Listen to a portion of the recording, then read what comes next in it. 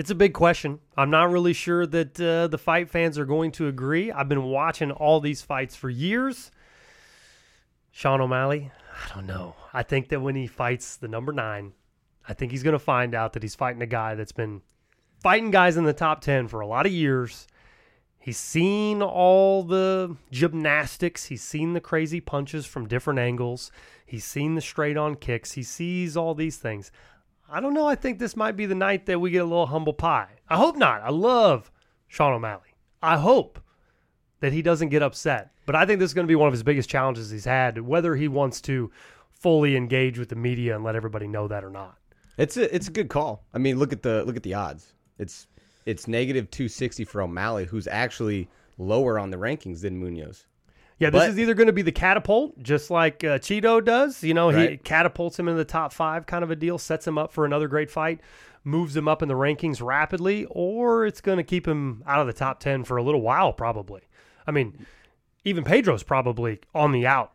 Well, I think he still draws a fan base. O'Malley does. Yeah. So if he does lose, which I don't think he does. So you're on the camp. You think he's going to come out victorious? O'Malley, he's the bantamweight star, and it's going to shine bright on Saturday. If it goes to the cards, hands down, no doubt that he wins. I think it goes to the cards. You're going to have some kind of, little nudge in the corner. Yeah. Dana's going to be like, "Are you sure you got that? You sure you got them scores right on that? Any knockouts? What's your game? What do you think?" Pedro, you think I'm asking, do you think that any one of these, it was going to the cards with this one as well? It's going to the cards on this one because it's only 3 rounds. Right. And I don't think the only way that this gets stopped early is if O'Malley hurts himself like he did the Cheeto Vera fight. But think about Pedro when he fought Dominic Cruz. Probably a little bit more power than he's been facing.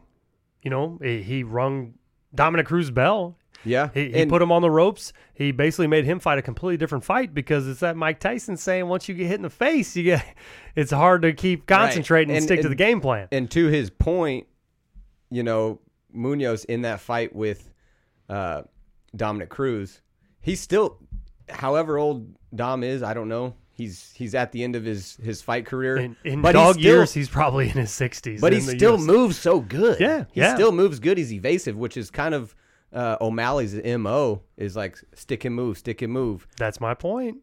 But he's got the variety. He's got the variety of strikes. So do you think he's got more striking abilities than Dominic Cruz? Like we're going to see something completely different? Yes. His strikes, he's one of the best strikers in the UFC.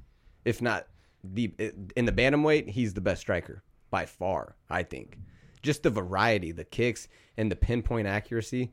I mean, it's just a tough He's match. never taken much damage, though. That's the one thing that you never see him take a whole lot of damage. So when Pedro gets in there and if he catches him, just like he did with Dominic Cruz, my thought is if he actually lays, a nice shot on him, is it going to take him out of it? Are you going to see a different fighter? Are you going to see someone that's never had their bell rung and all of a sudden they do? How do they react? We've never seen that out of him.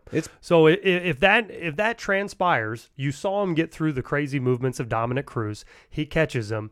If that transpires here, we don't really know what to expect out of O'Malley. You know what I mean? We've never really seen how he handles adversity in that way. So does he lose a bit of his power after he gets whacked? Does he lose a little bit of that elusiveness?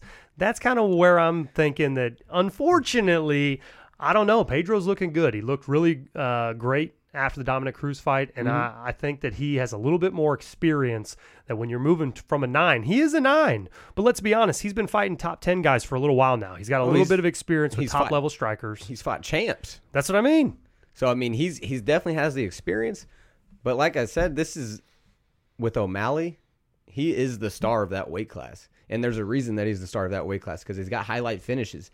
And his strikes are just like you're comparing him a lot to Dominic Cruz, which I get it. He doesn't have the same movement. Does not have the same movement. Right. He's got different strikes. He comes from different angles. And I think it's going to be hard for Pedro to time like he was doing with Cruz. He was kind of timing him and then coming in on his attacks. I don't think he does that with O'Malley.